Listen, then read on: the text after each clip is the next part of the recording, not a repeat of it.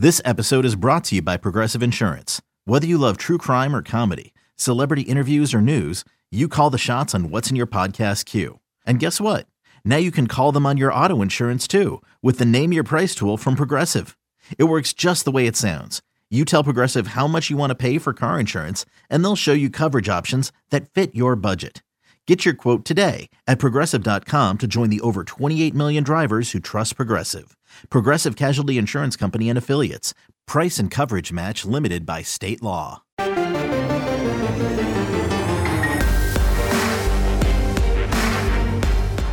Welcome to the PowerCat Podcast, GoPowerCat.com's Kansas State Athletics Show. Make sure you're subscribing to our show at Apple, Spotify, Amazon, or wherever you get your podcasts. Now, from the GPC studios, here's your host, GoPowerCat publisher, Tim Fitzgerald.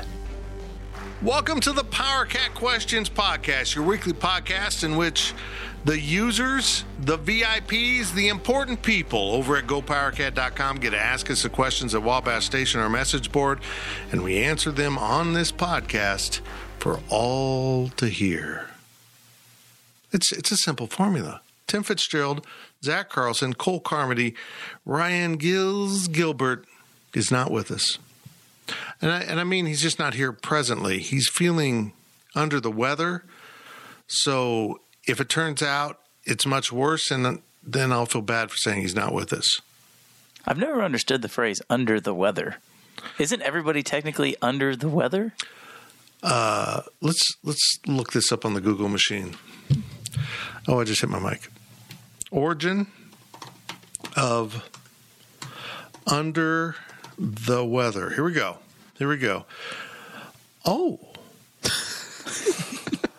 On the high seas, when the wind would start to blow hard and the water became rough, crewmen and travelers would go below deck, down to their cabins in order to ride out the storm and avoid becoming seasick.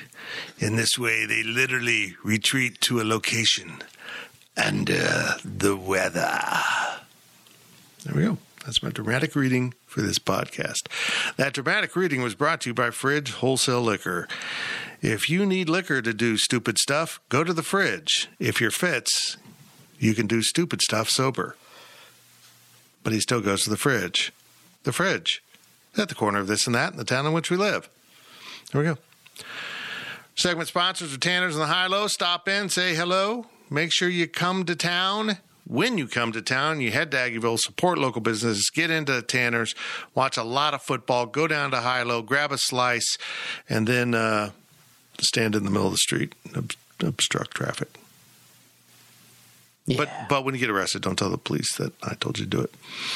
Are we worried about Gills in any way? He didn't go to the press conference today. He's not here. I can't confirm he's still alive. He is still alive. Okay. Yes. Well, he did text. Oh, someone texted me with his phone. Dun, da, da, da. How's his arm doing? We'll find out. Okay. Yeah. Well, he's got a lot of ailments. I personally think he's just tired of us. He just doesn't like us anymore. Anyhow, we don't like him. So let's move on to your questions from Wabash Station. No doubt about who's reading them this week. Yes. Cole Carmody. First question comes from Mr. Dadman. Very important question. Why does K-State struggle so much in the third quarter? I don't know. At this point, it's got to be something in what they're doing. Systematically, it has to be something. I just, not being privy to what happens at halftime. I mean, maybe Chris Kleiman learned a lot of stuff from coaches that won a lot of football games, but he learned half times from Mac Brown. I don't know. He's handing out PB&Js and lemonades in the locker room. I don't know what's going on. Literally, it's baffling and concerning. And I'm concerned that they're so bad in the third quarter. K-State started with the ball how many times this year for the second half? They've lost every coin toss, I think they've lost every coin toss. Yeah. Yeah. I think so that might be half of it is they got to come out and they have to defend first so they fall flat. They don't get to go out and make a statement. You know, maybe that's a little bit of it. I don't think that's everything, but I think we can all agree Noah Johnson's screwing up the toss. Is he the one that calls it? I think so. I'm just throwing him under the bus. They've never called it. They've been the home team all 3 times. True. But it's still Noah Johnson's fault. See, what's so weird, though, is it's not like they're a bad second-half team because they've dominated the fourth quarter. Mm-hmm. So it doesn't make any sense. Doesn't. You would think, oh, well, maybe they over-adjust or maybe they under-adjust. But that's definitely not the case because if they did either one of those, then they would not dominate the fourth quarter like they do. So it is very perplexing. I still have yet to even come close to figuring it out. Well, I mean, they did say that Nevada came out and was defending them differently in the third quarter, and Messingham and Connor Riley, after a couple possessions, put their heads together and figured out how to block it differently. So it just opened wide open again. And I'm with you. I don't understand it. I don't get it. But I will stay behind my claim that it's all Noah Johnson's fault for no logical reason, no evidence. I'm just throwing him under the bus. Wow. I know. He's typically the guy closest to the white hat. Is he? Look, I'm not sure, but I'm still throwing him under the bus. Don't doubt my evidence, even if it's not real. We'll find out Saturday, I guess. There we go. Next question comes from K-Ned. Does the staff need to do a better job of anticipating and having plans for possible halftime adjustments by the opponent? Coach Kleiman mentioned a change Nevada made that took the offensive staff an entire quarter to counter, kind of like we were just talking about. I don't know. It took them an entire quarter to counter. Just probably settled in, started wearing them down. I think we're going to see K-State be a good fourth quarter team for one very significant reason. They play a lot more guys and they're fresher. It's what they want. It's part of the reason why they do it. I mean, I think it's one of those things that if K-State proves it works, you'll see other schools start doing it. These line changes, it'd drive me nuts as a player. Drive me crazy. I've been in for 2 plays. I'm coming back out. Oh, I'm going back in again? Okay. Just running. It'd drive me nuts. But it works for K-State, so I'm not doubting it. And they do look fresher in the fourth quarter. One thing I found really interesting today, or I guess on Tuesday when Chris Kleiman was talking at his press conferences, he said, yeah, the players know when they're going to go in. They know what drive they're going to go in. And as a former player, that's very foreign to me because you're just sitting on the sideline like counting down. Okay, it's the third drive. It's my drive to go in now. That's very strange to me. And I think it's awesome because it gets people involved. They have to stay focused in the game instead of you're just on the sideline and the coach comes over and says, hey, you're in. You have a set time of, okay, this is when I'm going to go into the game. I'm going to come out on this drive. And it's like, obviously not every single drive is scripted, but there is some sort of scripted, plays and formations and personnel in the beginning part of the game like there always is. But for it to extend to personnel into the second and to the third drive, to me, it's just foreign. It's very foreign. I think that's what it is. I think everything's over scripted. There's not enough flexibility. It's too rigid, and sometimes that's a good thing. Follow the plan. Go with what we've prepared for. We're going to be okay in the end. But I think there's a little bit of an adjustment thing where they're just not doing it. I don't know how to put it, but like you said, if they're preparing personnel for, the fourth drive of, this half or whatever, it's so specific and so dependent on not having other guys get injured. Like there's so many variables moving, especially by the end of the game, to have everything completely scripted. It seems counterintuitive. It looks like in the third quarter, they have a script too, which is, from all the football teams that I've been around and seen, you typically don't have a script coming out of halftime. It's just kind of, this is what we think is going to happen. This is this is our game plan for the second half. It's not, we're going to run these 3 plays coming out of halftime no matter what happens. Because in the first half, you do have a set of 10 plays that more likely than not, you're going to run. It looks like they do that in the second half. I don't know. Which, I could be wrong. I'm completely speculating on that. I have no idea. But that's kind of what it looks like, which is pretty strange. If someone's going to be wrong on this podcast, it's supposed to be me. Okay? Hey, remember what Joe Klanderman said about moving from the press box to the field? He felt like he was being too analytical with his coaching and not enough, kind of getting the feel of the game. And I think that might apply to the offensive staff too. You just kind of got to feel how the game's going. Now, sometimes that's bad, and you just abandon what you prepared for because you get off script too much and it doesn't work very well. But sometimes you've got to get off script because the script doesn't work. Very interesting. Next question comes from Wildcat Pilot 88. Since Skyler went down, Deuce's supposed pitch count, Zach's favorite phrase. Oh, man, we got to stop that. I didn't even bother editing it because I didn't know what word to use. Deuce's supposed pitch count went from 15-ish to 25-ish. Is this sustainable for Deuce? Should 5 to 10 of those touches be distributed to Joe Irvin and Jacardier Wright? I would say more to Jacardier. He had none. I don't know what's going on there. I don't like it. He won't be around next year at this pace, and I just think that's awful because he's a very good running back. I have a feeling he'll go somewhere and be successful. No, I say you keep Deuce on the field as much as you can.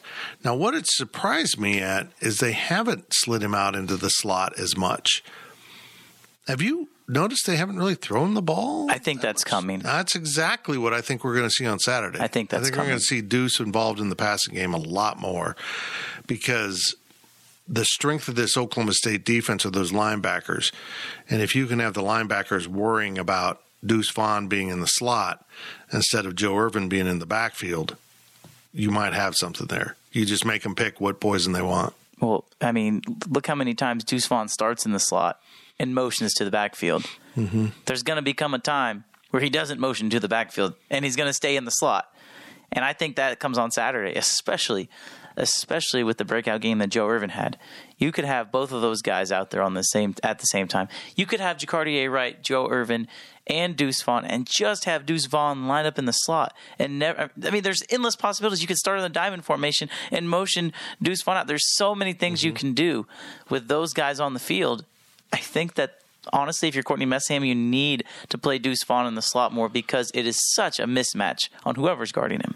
We've talked about rotations already this podcast. I'm surprised we haven't seen a similar rotation to what they did in 2019. You had James Gilbert start the game. That can be Deuce. Then you bring Jordan Brown in. That can be Joe Irvin. And then the third drive, your Harry Trotter is Jacardier Wright.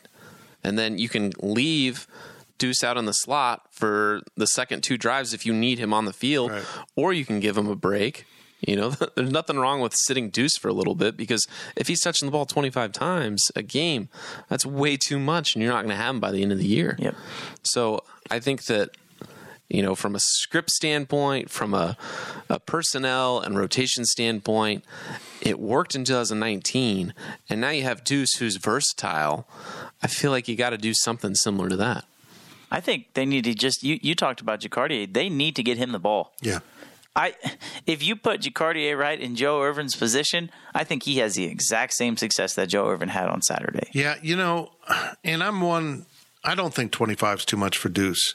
I think he's a compact kid. He doesn't take direct hits very often. He's in incredibly good shape. Being that compact means he probably has better tendons, ligaments, those type of things, because they're not elongated as much as a tall, lanky person. But I still would like to see the ball in Jacardier's hands more, and Joe Irvin's. I just would like to see the mixing of these talents without taking them off the field.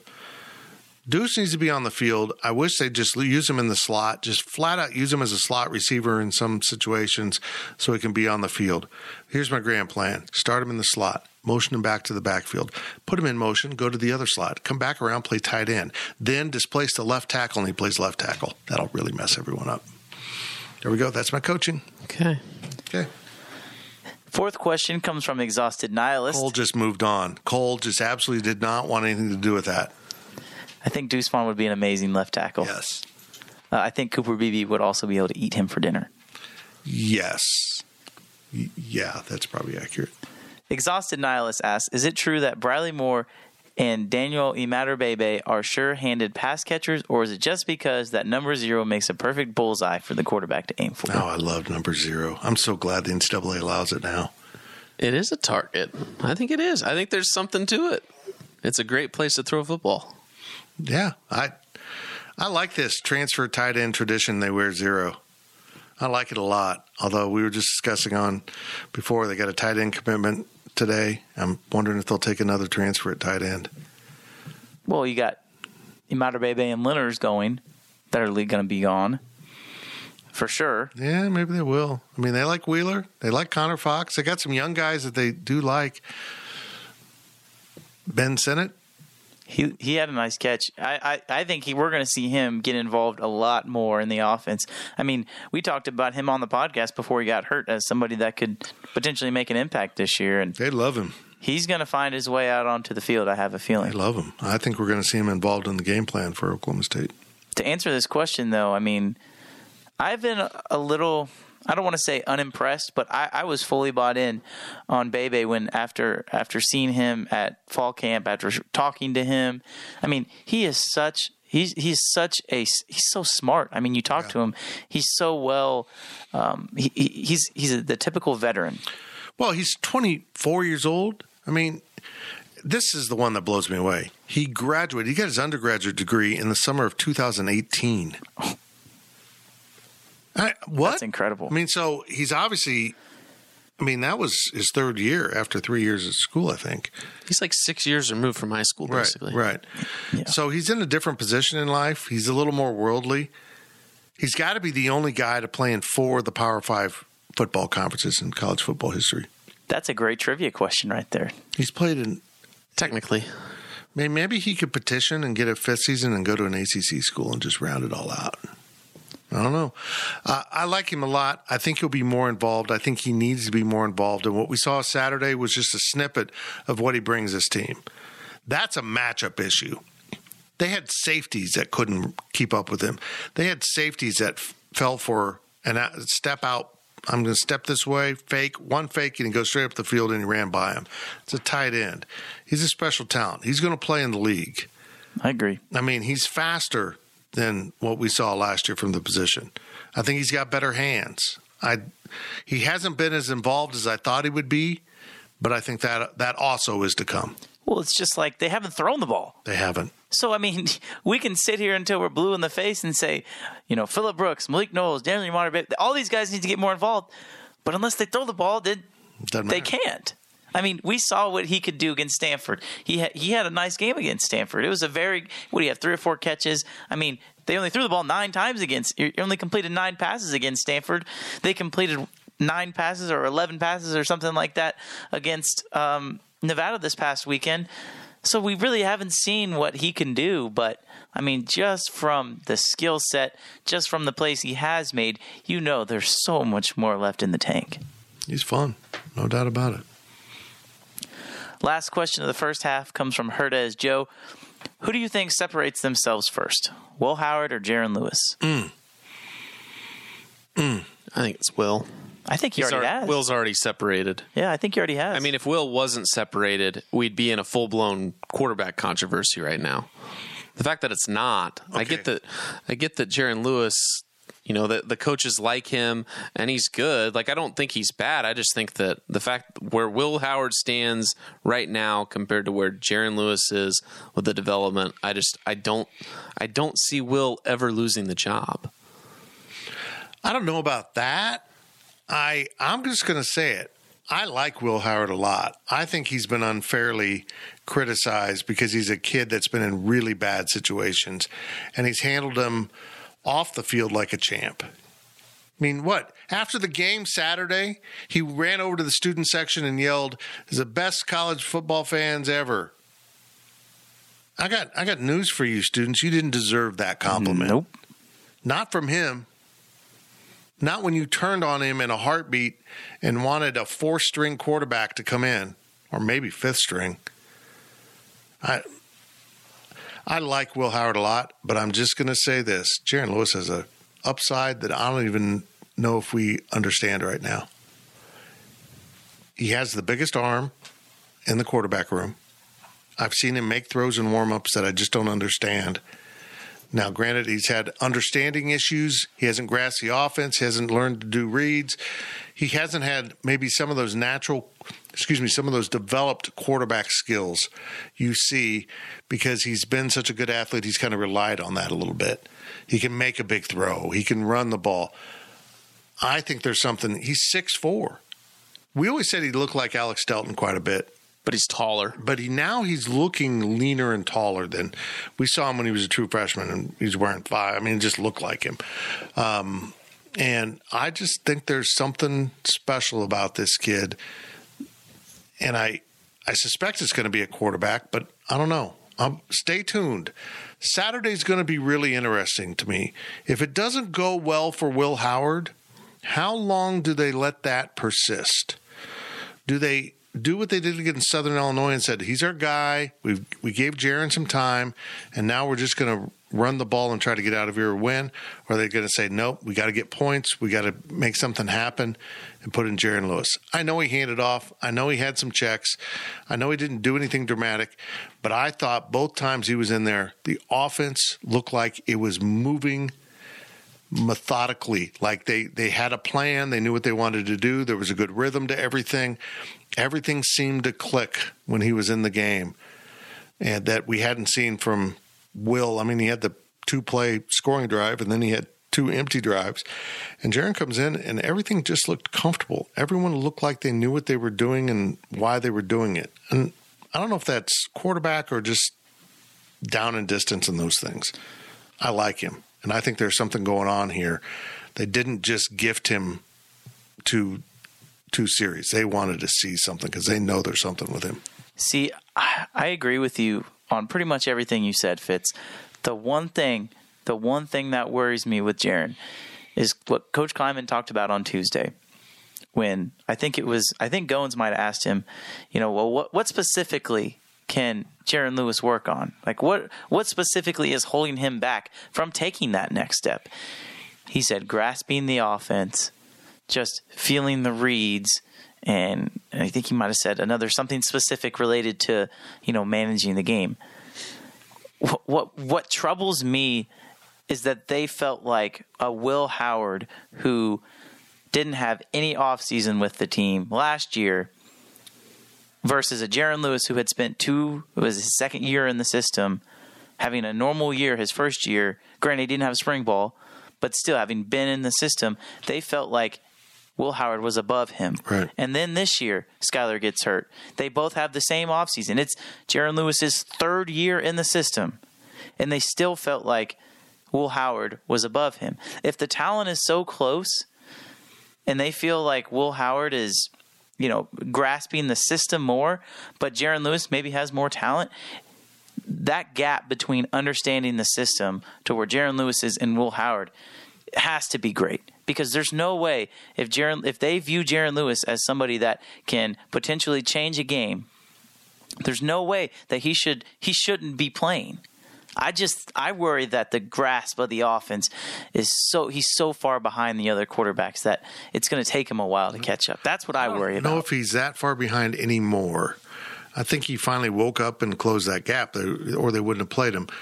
And this isn't a Daniel Sams, Jake Waters thing. This is farther back.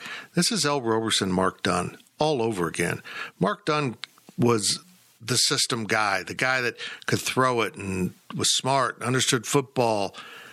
And El would go in and do things that drove everyone crazy. He'd throw interceptions, but then he would just do things like, well, you cannot replicate that. And what happened is eventually he learned the offense. He learned how to read defenses. Plus, he had all those dynamic playmaking abilities. It's going to be it's a different world now because it's so easy to transfer. Charlie Brewer, your phone's ringing. It's so easy to transfer now and so easy to give up, quit, and go somewhere else. I admire Jaron Lewis for not doing it, but how long will he stick it out? I mean, he's got another quarterback behind him right now on the depth chart who's everyone's raving about, and they should. He's one of the highest recruits K-State's had in a while, Jake Rubley. Will Howard's getting the playing time. This little window of time with Skylar out is really important to these quarterbacks. A lot will be decided by what they do in these games without Skylar Thompson. We've had one sampling, and they both passed in my book. They both did what they needed to do in the course of that Nevada game. If we see them both again on Oklahoma State, what's that mean? I suspect we will see them again against Oklahoma. I have no information on that. I'm just guessing that they're going to take their lumps with Oklahoma They know they don't want Skyler out there against Oklahoma.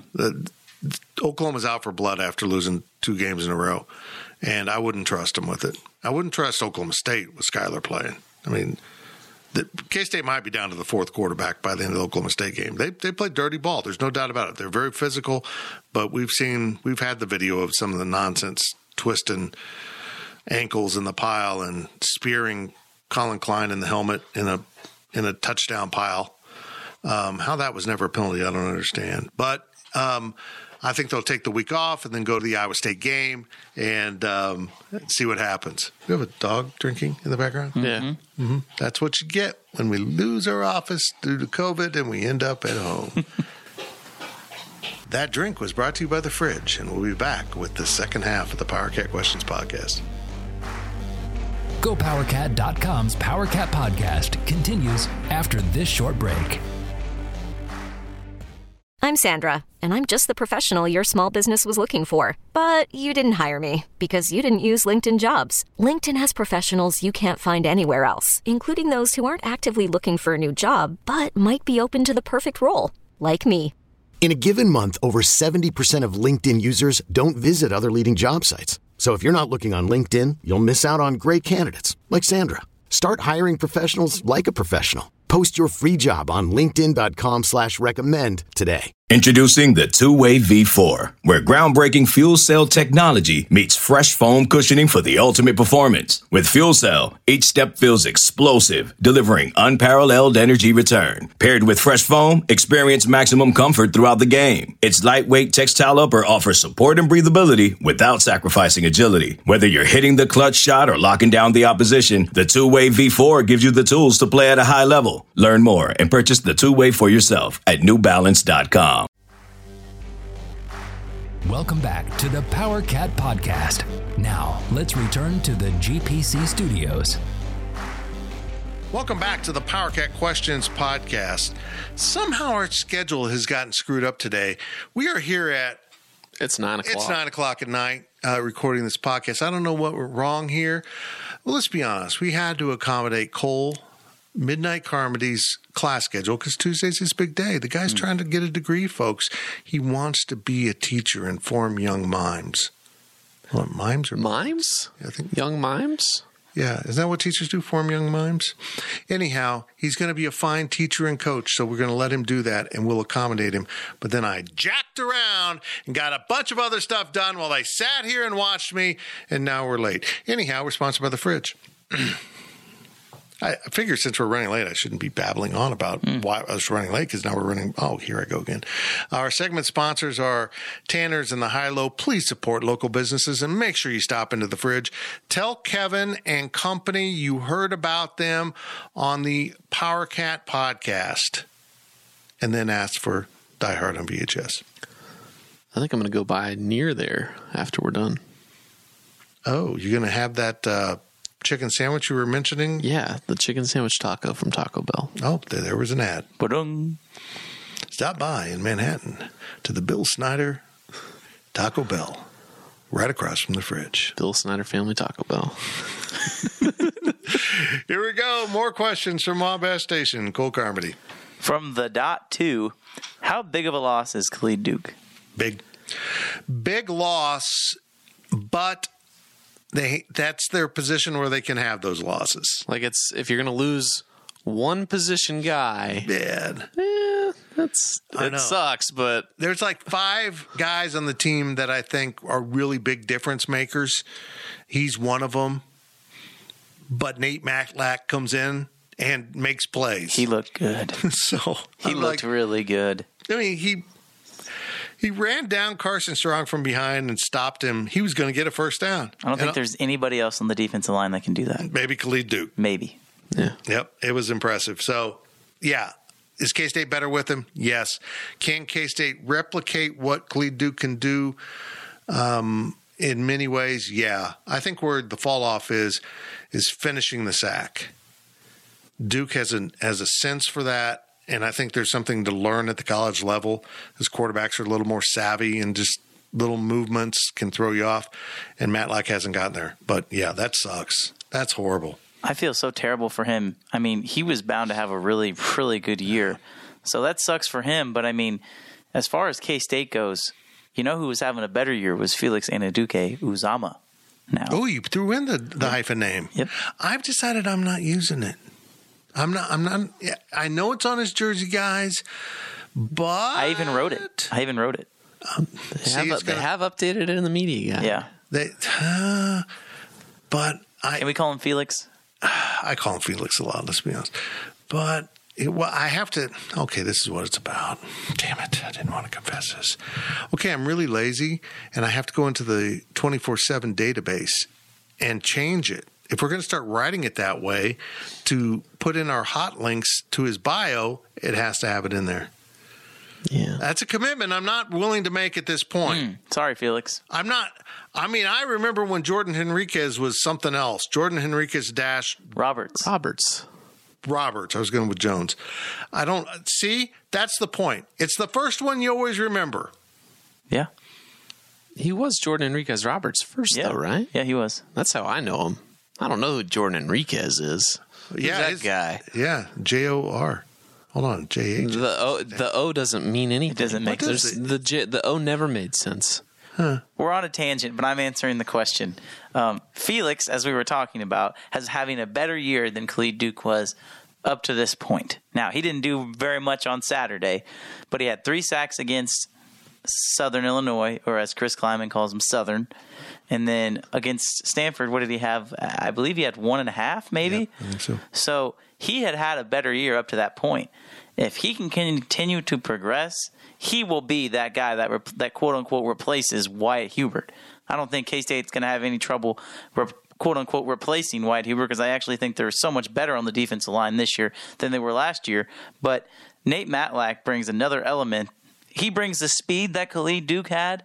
He's definitely a little bit more raw around the edges, but I think he gets some game action, and he's not going to be that far off of what Khalid Duke was. I really don't think so. Felix was a gray shirt who was awarded a scholarship that someone didn't make it, and so he came in. He was like an afterthought recruit. That's how weird recruiting is. This dude from the Salem witchcraft paper in Oregon, whatever Oregon. Different Salem, but yeah, different parts of the country. You tried. I'm just being a smartass. I guess he cited ranking USC based on recruiting rankings. I'm like, what's that got to do with games? Anyhow, but he's a perfect example of that. This kid can play. I did radio out of Oklahoma City Tuesday, and they asked about Deuce Vaughn and how good he is, and I'm like, he's perfect for Kansas State. He's got a defect about his profile. It's not grades and it's not attitude, it's height. So nobody wanted him. He's a 3-star running back, but he plays like a 5-star. That's what K-State thrives on. He didn't become a great running back because at K-State, he arrived a great running back that nobody else wanted because he was too short to play at college. We know that's BS. So these are the kind of guys that K-State has long thrived on, and I appreciate the fact that Chris Kleiman seems to still understand that. I still would like some more 4-stars, though. Let's get some more 4-stars. And I mentioned this on a daily delivery. This new rule that KNED put up the link for, and I appreciate it because I had missed it, and so I did a DD on it, about the transfer portal. If you lose up to 7 guys departing your program, you can replace them with other transfer portal guys that don't count towards your scholarships. Folks, this is huge for Kansas State. It's enormous for a program like Kansas. I mean, essentially, you get a recruiting class now of 32, if you have that many guys depart, which when you're building happens. It happens everywhere, but if you're a program that's in transition, we've seen it with K-State basketball. If you're in transition, guys are heading out the door. The fact now in football, you can add in 7 transfer portal, like swaps, basically, and not count towards your recruiting class is enormous for these football programs like Kansas State. It's enormous because you can go out and find tried and true guys that you know. Russ Yeast. You can go find those guys Timmy Horn. Find them at a lower level. They can play up, plug them in, and they're not going to count. Wow, it's big. Next question comes from Jedediah. Is this week's game against Oklahoma State a trap game for K-State? No. Trap games are Southern Illinois. You just beat Stanford. You're looking ahead to Nevada, and Southern's a pretty good team. That's a trap game. Yeah, they know what they're getting into at Oklahoma State. They're not looking over Oklahoma State and have OU circled on the calendar. Yeah. That isn't like this program, and this season just doesn't fit like that. Oklahoma State's not a program you can overlook. I don't worry about any of that with this group. No, I don't either. I mean, this team. They have my faith until they screw it up. Sure. I mean, but they have a chip on their shoulder. They seem like they come to practice every day and they work hard, and they seem very team centered, which we know was not always the case. It's the revenge tour. Which I think is awesome, by the way. I really appreciate the entire metaphor that Noah Johnson's come up with. I don't appreciate it that it's recycled from Butler Community College, but okay, I can deal with it. He didn't have to tell us that. I know. He just kind of ruined it for me. But the fact that he's now saying this bus has no rear view mirrors. I love how there's a storyline. The storyline is advancing. Mm-hmm. Yeah, so it has you don't look back on this bus. Personally, I think you need to check your mirrors, kids. If you're out there driving, make sure you have the mirrors adjusted so you can see what's behind you. Noah Johnson, in the metaphor world of this bus, has removed all the mirrors. Our safety is dropped, but we're going forward and we're doing it fast. That's Noah's metaphor, and I'm embracing it. Even if it's got a grizzly bear in the bus, because he's left over from the Butler. Okay, let's move on. I'm rambling. The Butler, as if it's a person. The Butler. The Butler. Okay. The Butler. Jedediah wants to know again, Oklahoma State has allowed an average 2.6 yards per carry this season. How will K-State need to adjust their offensive game plan to have successful drives? Well, can we look at who Oklahoma State played, though? I mean, they have not seen a running back like Deuce Vaughn. No. They played Missouri State, they played Tulsa, and they played Boise State. And I don't know that Boise's that interested in running the ball. Tulsa's been effective. Tulsa played with Ohio State for a half, for God's sakes. I think Tulsa's pretty decent this year. But, yeah, you got to look into schemes. I think this defense for Oklahoma State is much better than it has been. I'm happy for Joe Bob Clements, one of my favorite guys in the world. And so I'm glad he's seeing some success, and I hope that defense improves so he can get a coordinator job like he deserves eventually. But K-State runs a more complex running game. They can do a lot of things out of that running game that can defeat your preparation. They shift. I mean, if you understand football, when they're shifting people, they're not just trying to figure out what coverage you're in. They're actually moving your players around to get them where they want them to be. And I mean, that's exactly the call against Stanford, that the Deuce Vaughn long touchdown. They had a shift, they moved a guy, and they knew right then and there the play would work if they blocked it right at the point of attack, and Deuce had to make one guy miss, which he did easily.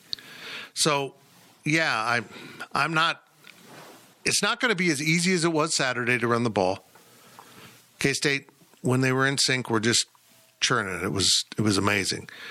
I loved how Chris Kleiman said it on Tuesday. They were almost letting us run. Yeah, I think they were so misaligned, and so they're going to have to throw the ball more. K-State will have to throw the ball more to keep Oklahoma State honest, but they will be effective running the ball. I think if I'm Oklahoma State, I'm playing zone coverage 100%. And they're almost all man. Right. And I think that's what you have to do if you're Oklahoma State, though, because you are going up against a quarterback in Will Howard, and if you want to throw Jaron Lewis into that mix, who, let's be honest, have struggled at times going for the first, second, third options. When you play man coverage as a quarterback, as long as he's not double covered, there's a chance he's going to be open if he's one-on-one, right? So when you try and confuse them and you want to add in the blitzing factor, usually teams blitz when they run man. Well, K-State's offensive line has done an excellent job at keeping the quarterback upright. I mean, I can't think of a time where they've given up more than a sack a drive. Impressive. It's been really good. So, sure, I think if you're Oklahoma State, you got to play zone. But at the same time, if you play zone, then K-State, typically teams that play zone, it makes it easier to run the ball. So, it's kind of which end of the sword are you going to fall on if you're Oklahoma State trying to stop this K-State rushing attack? Because K-State's rushing attack also, you mentioned it being complex, but their offensive line, it's so simple. They run inside zone, they run outside zone, they run power. But they're so effective at it. The pre-snap motion causes so much confusion. It's just people can hate on Courtney Messingham all they want, but with the cards he's been dealt this year, I think he's done an excellent job. I agree. I'm not a Messingham hater. I think he gets in ruts with his play calling at times, but we've seen him pull himself out of it this year. The most glaring example to me was Liberty Bowl. He just got himself in a rut. And then it became desperation time, and he opened it up. Things worked. So, yeah, I think he gets a little too conservative at times, but he's needed to be conservative over the last 7 quarters of K-State football. Agreed. From Wildcat Pilot 88, if K-State's defense continues to look this good, will Joe Klanderman find 1 million reasons to coach somewhere else, a la Scotty Hazelton? He probably needs more experience. I don't think so. Yeah. Experience and I think loyalty to Chris. Yeah, I think it would have to be significant, I think, to drag him out of here. One, from what I understand, his wife loves it here, which is always a factor guys don't quite calculate in.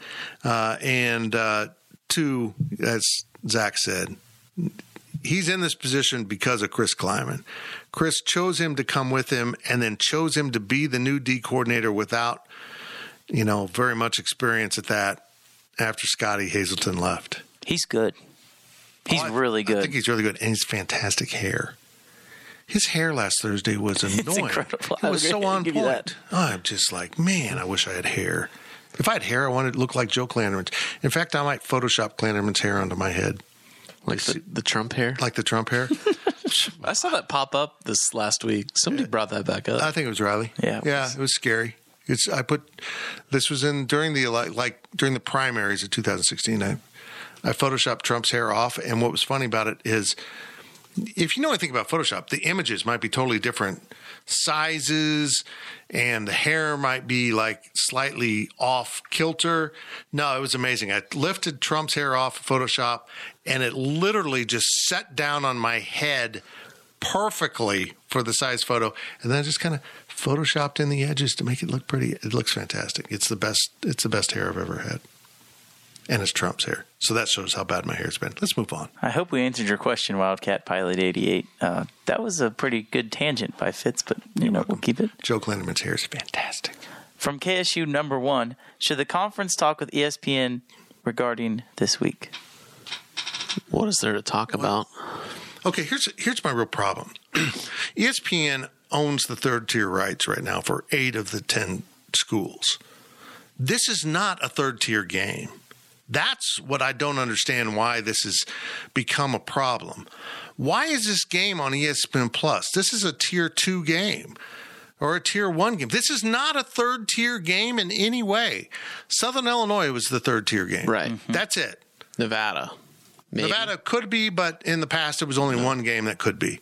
I mean, the Longhorn Network technically only has the rights to one game. They buy an extra game once in a while, usually Iowa State for some weird reason. But this shouldn't be on the Plus. It shouldn't be. I don't understand why it is. So here's another tangent for you. I'm watching the College Football Daily Show, whatever they call it, on ESPN. And there was a younger analyst on there. I have no idea who he was. Never seen him before. He was dressed like he just woke up from a nap. But he's talking about they're buying and selling. I don't mind that both him and David, what's his name? Who's on game day? Yeah. Pollock. Yeah. Dave Pollock. They both were selling K-State at 3-0. I don't mind that. I think that the line was, can these teams get to 9 wins or whatever? I don't even know. I didn't hear the setup, but I just happened to trip across him talking about K-State. This dude actually says, well, K-State could trip into winning 9 games because they're in the Big 12. ESPN, what the hell's going on? now you have detached yourself from the reality of what's happening on the field. Have you looked at what the Big 12 is doing in the non-con? And are you really going to hold the rest of the Big 12 accountable for Texas having a horrific loss to Arkansas when Texas leaving would hurt the conference? How does that make sense in any way? He took like 3 cheap shots on K-State in a 30-second segment, and I'm like, what the hell, man? Okay, you don't think K-State's a good team this year. I get it. But what team in the history of college football in a major conference has been lucky to win 9 games just by fortune? They did it by mistake, is what he said. What the hell are you talking about? ESPN, it's not even transparent what you're doing. It's blatantly obvious what you're doing. I'm just sick of it, man. You know what game needs to be on ESPN Plus this weekend? It's SMU and TCU. That's the game. If you're going to put a game of 2 teams that are undefeated on ESPN Plus, you need to put that game on ESPN Plus. But they're not going to do it because it's the Dallas market. It's the Dallas market, and plus it's 2 conferences. And anytime you get 2 conferences, your ratings kind of typically go up unless it's the Pac-12 because they don't give a crap. Or what about Iowa State at Baylor? That's another game.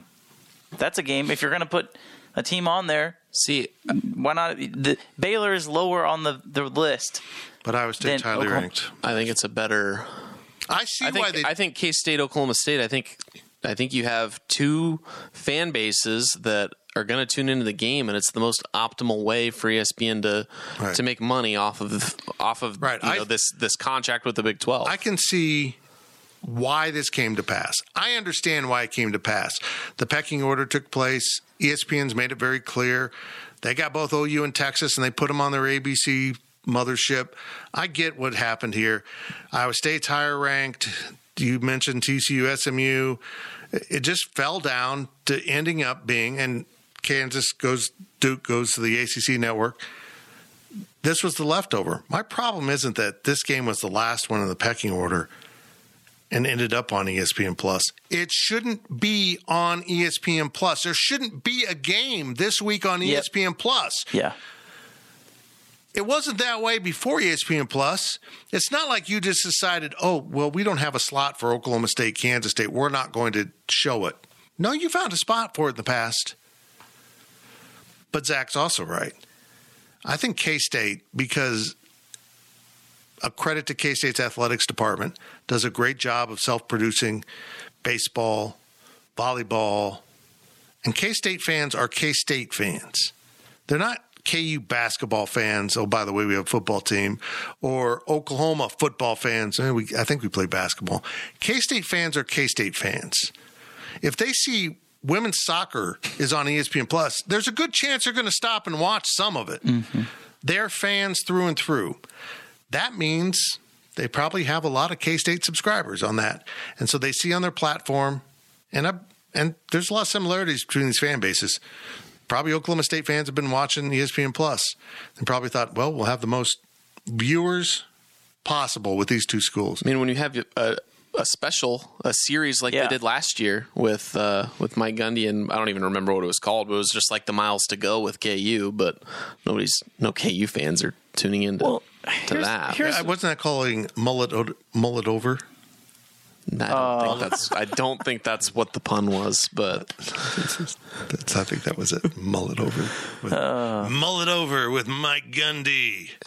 See, my thoughts on ESPN Plus, and I should have done a hear me out like I did with Will Howard from. Okay. I should have posted this on the board. I like your hear me outs. But I would rather be on ESPN Plus than ESPNU. I think that ESPN Plus is a better home for football games than ESPNU. And when you look at the pecking order, it probably goes ABC, ESPN, Fox, FS1, ESPN2. Those are the 5 channels and the order of preference that you would want to be on. Then you get down into the lower ESPNs. Would you rather be on ESPNU? Where if you're thinking about, national exposure, we want to be on cable. Well, guess what? Cox, for whatever reason, still has ESPNU as this upper level tier where you got to pay extra each month. It doesn't make everybody's home like AT&T, whatever package you get ESPN, they bundle them all together. You don't get that on Cox, which is like the market leader probably in Kansas as far as cable goes, at least in Manhattan. Mm-hmm. So at least with ESPN Plus, you can subscribe yourself. You don't have to call your cable company. As long as you have internet and some sort of device to put it on your TV, you don't have to put it on your TV if you don't want to. You can watch it on your phone, iPad, whatever you want to watch it on. You can sign up that day and get immediate access. And as long as your internet's good and as long as ESPN isn't screwing up, which they did in the past, but I think they've got it somewhat okay. I hate the ESPN app, but as long as it's working, it's crystal clear. But I would rather when you have a game on ESPNU versus ESPN Plus, the people going to ESPNU are the people that go to ESPN Plus. Nobody's stopping and channel surfing and going to ESPNU and stopping on a football game and saying, yeah, that's the one I want to watch, when there's definitely other games on ABC, Fox, CBS, ESPN. There's better football games for the most part. Let me ask you a question. We're into the weeds now because I'm just curious. Do you think there's sunk costs into maintaining a cable channel like ESPNU? Is it possible the day will come when ESPN says we're not going to continue to maintain this, both news and you and all this? I'm surprised they're still branded the way they are. They haven't rebranded them to ESPN3, ESPN4, or, ESPN college football, ESPN NBA. Well, they still use the ESPN3 branding for some conferences. I find it very confusing. Slightly. I think it's Plus, but it's not ESPN Plus, though. If you're subscribed to ESPN through your cable package, the way I see it. Yeah, that's what it has been. I think ESPN3 is pretty much done at this point. Well, I don't know. Smaller conferences. But yeah.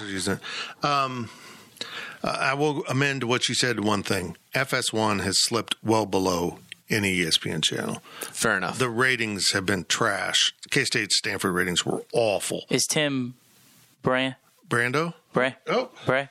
And Where's my notes? For Oklahoma, not Oklahoma State. Dang it, I don't know. It probably is. Yeah, 2:30. So I know this. Gus Johnson and Joel Klatt like doing K-State games. They've had a number of exciting K-State games, and Deuce Vaughn has got to be fun for Gus. He's got to come up with another nickname. It's funny as they lost 5 games with Gus Johnson at the call, and then they go down to OU and finally win that one. Yeah. What do you know? Next question comes from big time Timmy Jim. I love his name. Is it time to end pass outs and have beer sales at Bill Snyder Family Stadium? I am baffled why we are holdouts. Do we know what the issue is? No, I don't know what the issue is. The issue, I don't know. I don't. I just don't know. I think maybe the issue is you don't have a practice facility where a whole bunch of parking spots and tailgates are. So now once you build that, there's less places for people to go at halftime. So then you'll shut the gates then. Well, I don't know. Maybe that's it. If this question is in response to one of the tweets that was sent out and kind of viral amongst K-State Twitter with the side of the opposite of the press box with the fans that were noticeably gone during the beginning of the second half. If this question is in response to that, let me just say, you cannot blame anybody who left or who went up in the shade, because that's something you couldn't see in that picture that if you were at the game, you could see, especially in the student section. Everybody moved up and went into the shade. You couldn't see that in that picture. No. It was 100 degrees outside the entire game. You can't talk about people 91, but leaving. And it was a midday game. This is where K-State screwed up. The game was on ESPN Plus. Play it at 11 or 6. Yeah. You can't do that in early September. You just can't. And I know one's the preference, but the sun was over the top of the stadium the entire game. It never gave relief to anyone. So it was third quarter, maybe second quarter.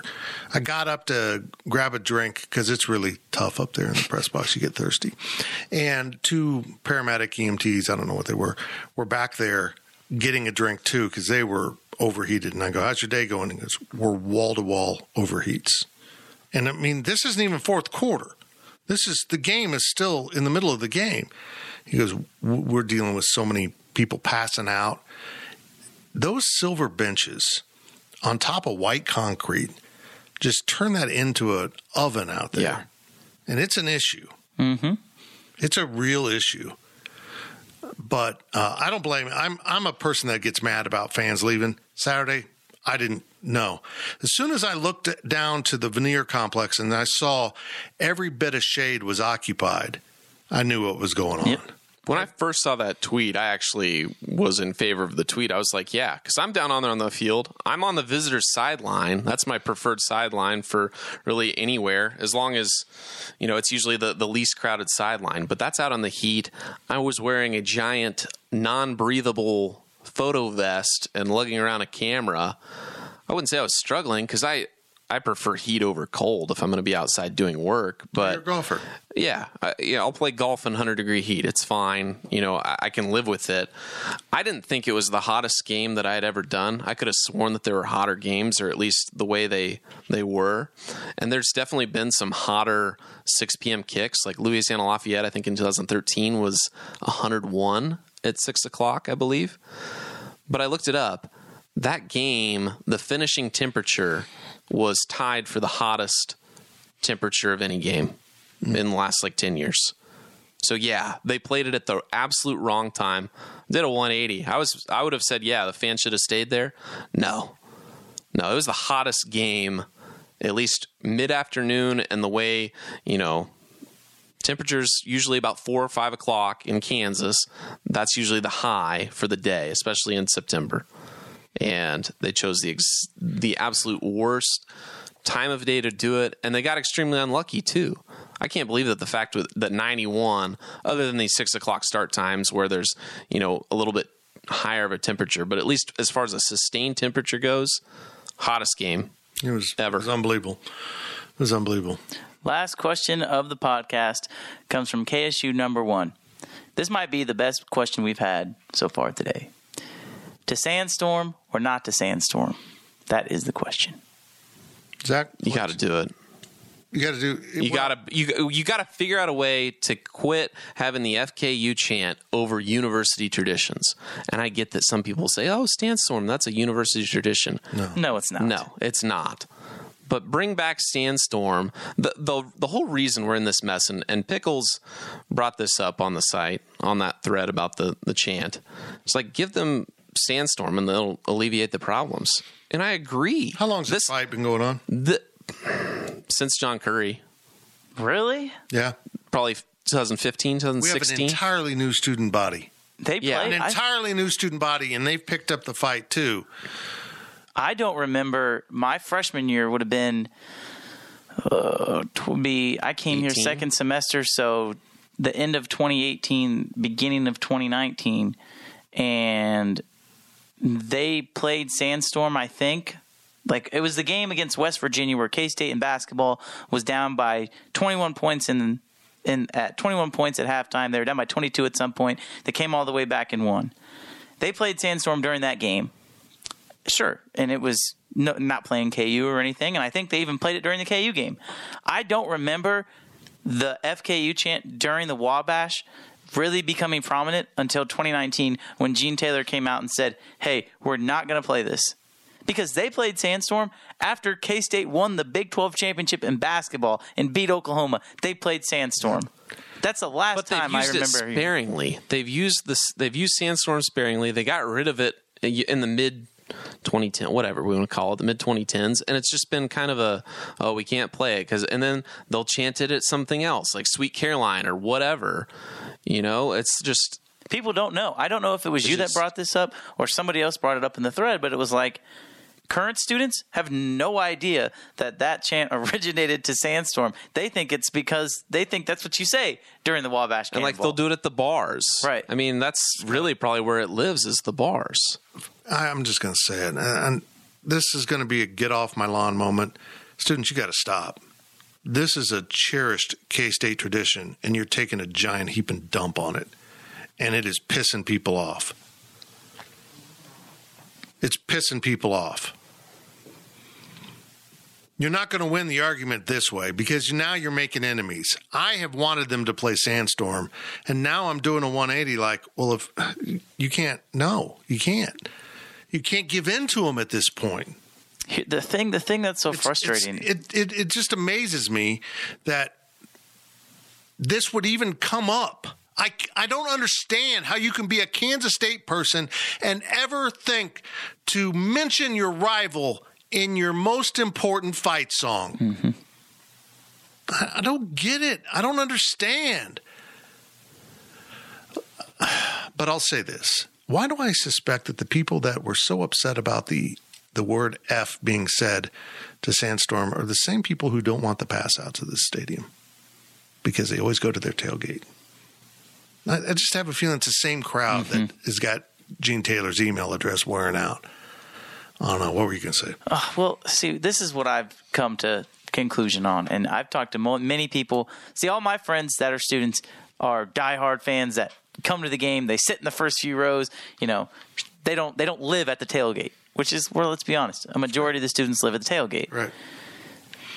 They're the ones that say, we couldn't even hear it during the fight song. Nobody around us is saying it. It's the people in the back that come in 3 minutes before kickoff when the band just gets in there and they're drunk off their minds.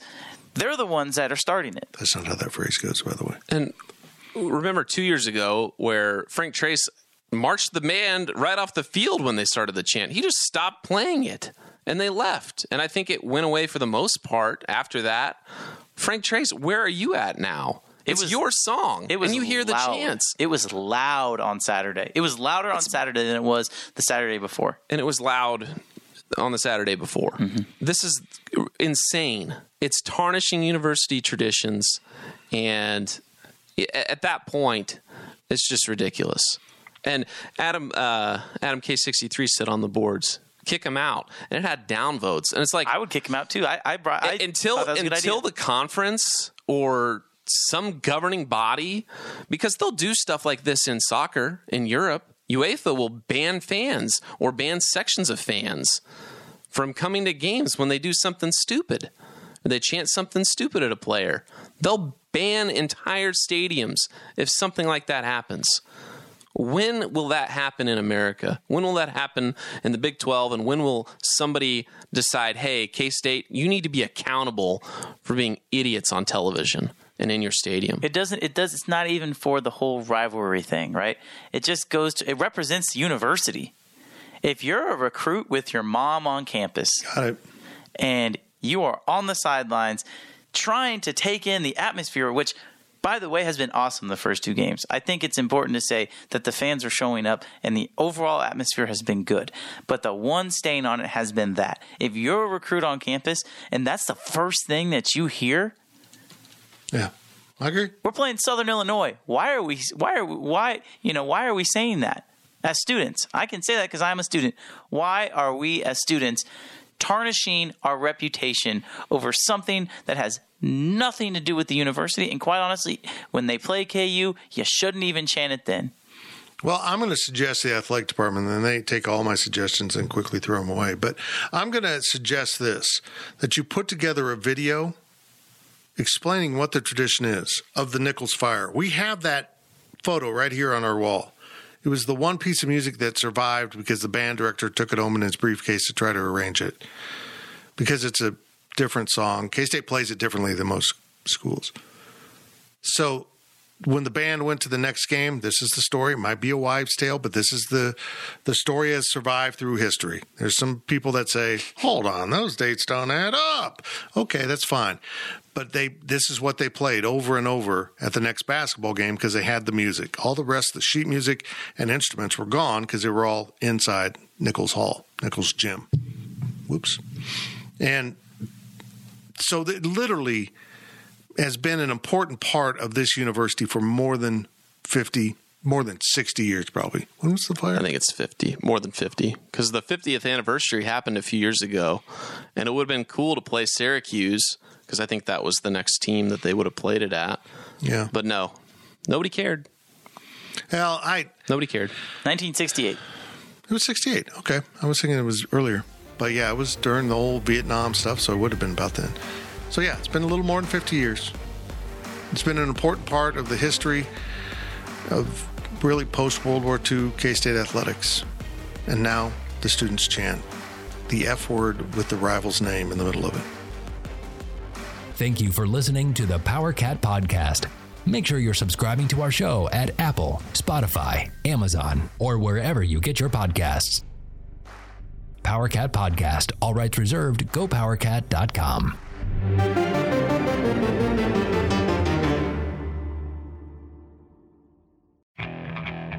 Okay, picture this. It's Friday afternoon when a thought hits you. I can waste another weekend doing the same old whatever, or I can conquer it. I can hop into my all-new Hyundai Santa Fe and hit the road. Any road. The steeper, the better. Because my all-new Santa Fe is available with H-Track all-wheel drive, so I can hit the trail without a worry in the world. Heck, with 3 rows and best-in-class rear cargo space, I can pack the whole family in with all our gear. We've got available dual wireless charging for our phones, so we'll never lose touch with civilization, and we won't lose touch with the primordial power of Mother Earth. So which is it? Waste the weekend or do something a little more epic? And conquer it in the all-new Hyundai Santa Fe. Visit HyundaiUSA.com or call 562-314-4603 for more details. Hyundai, there's joy in every journey.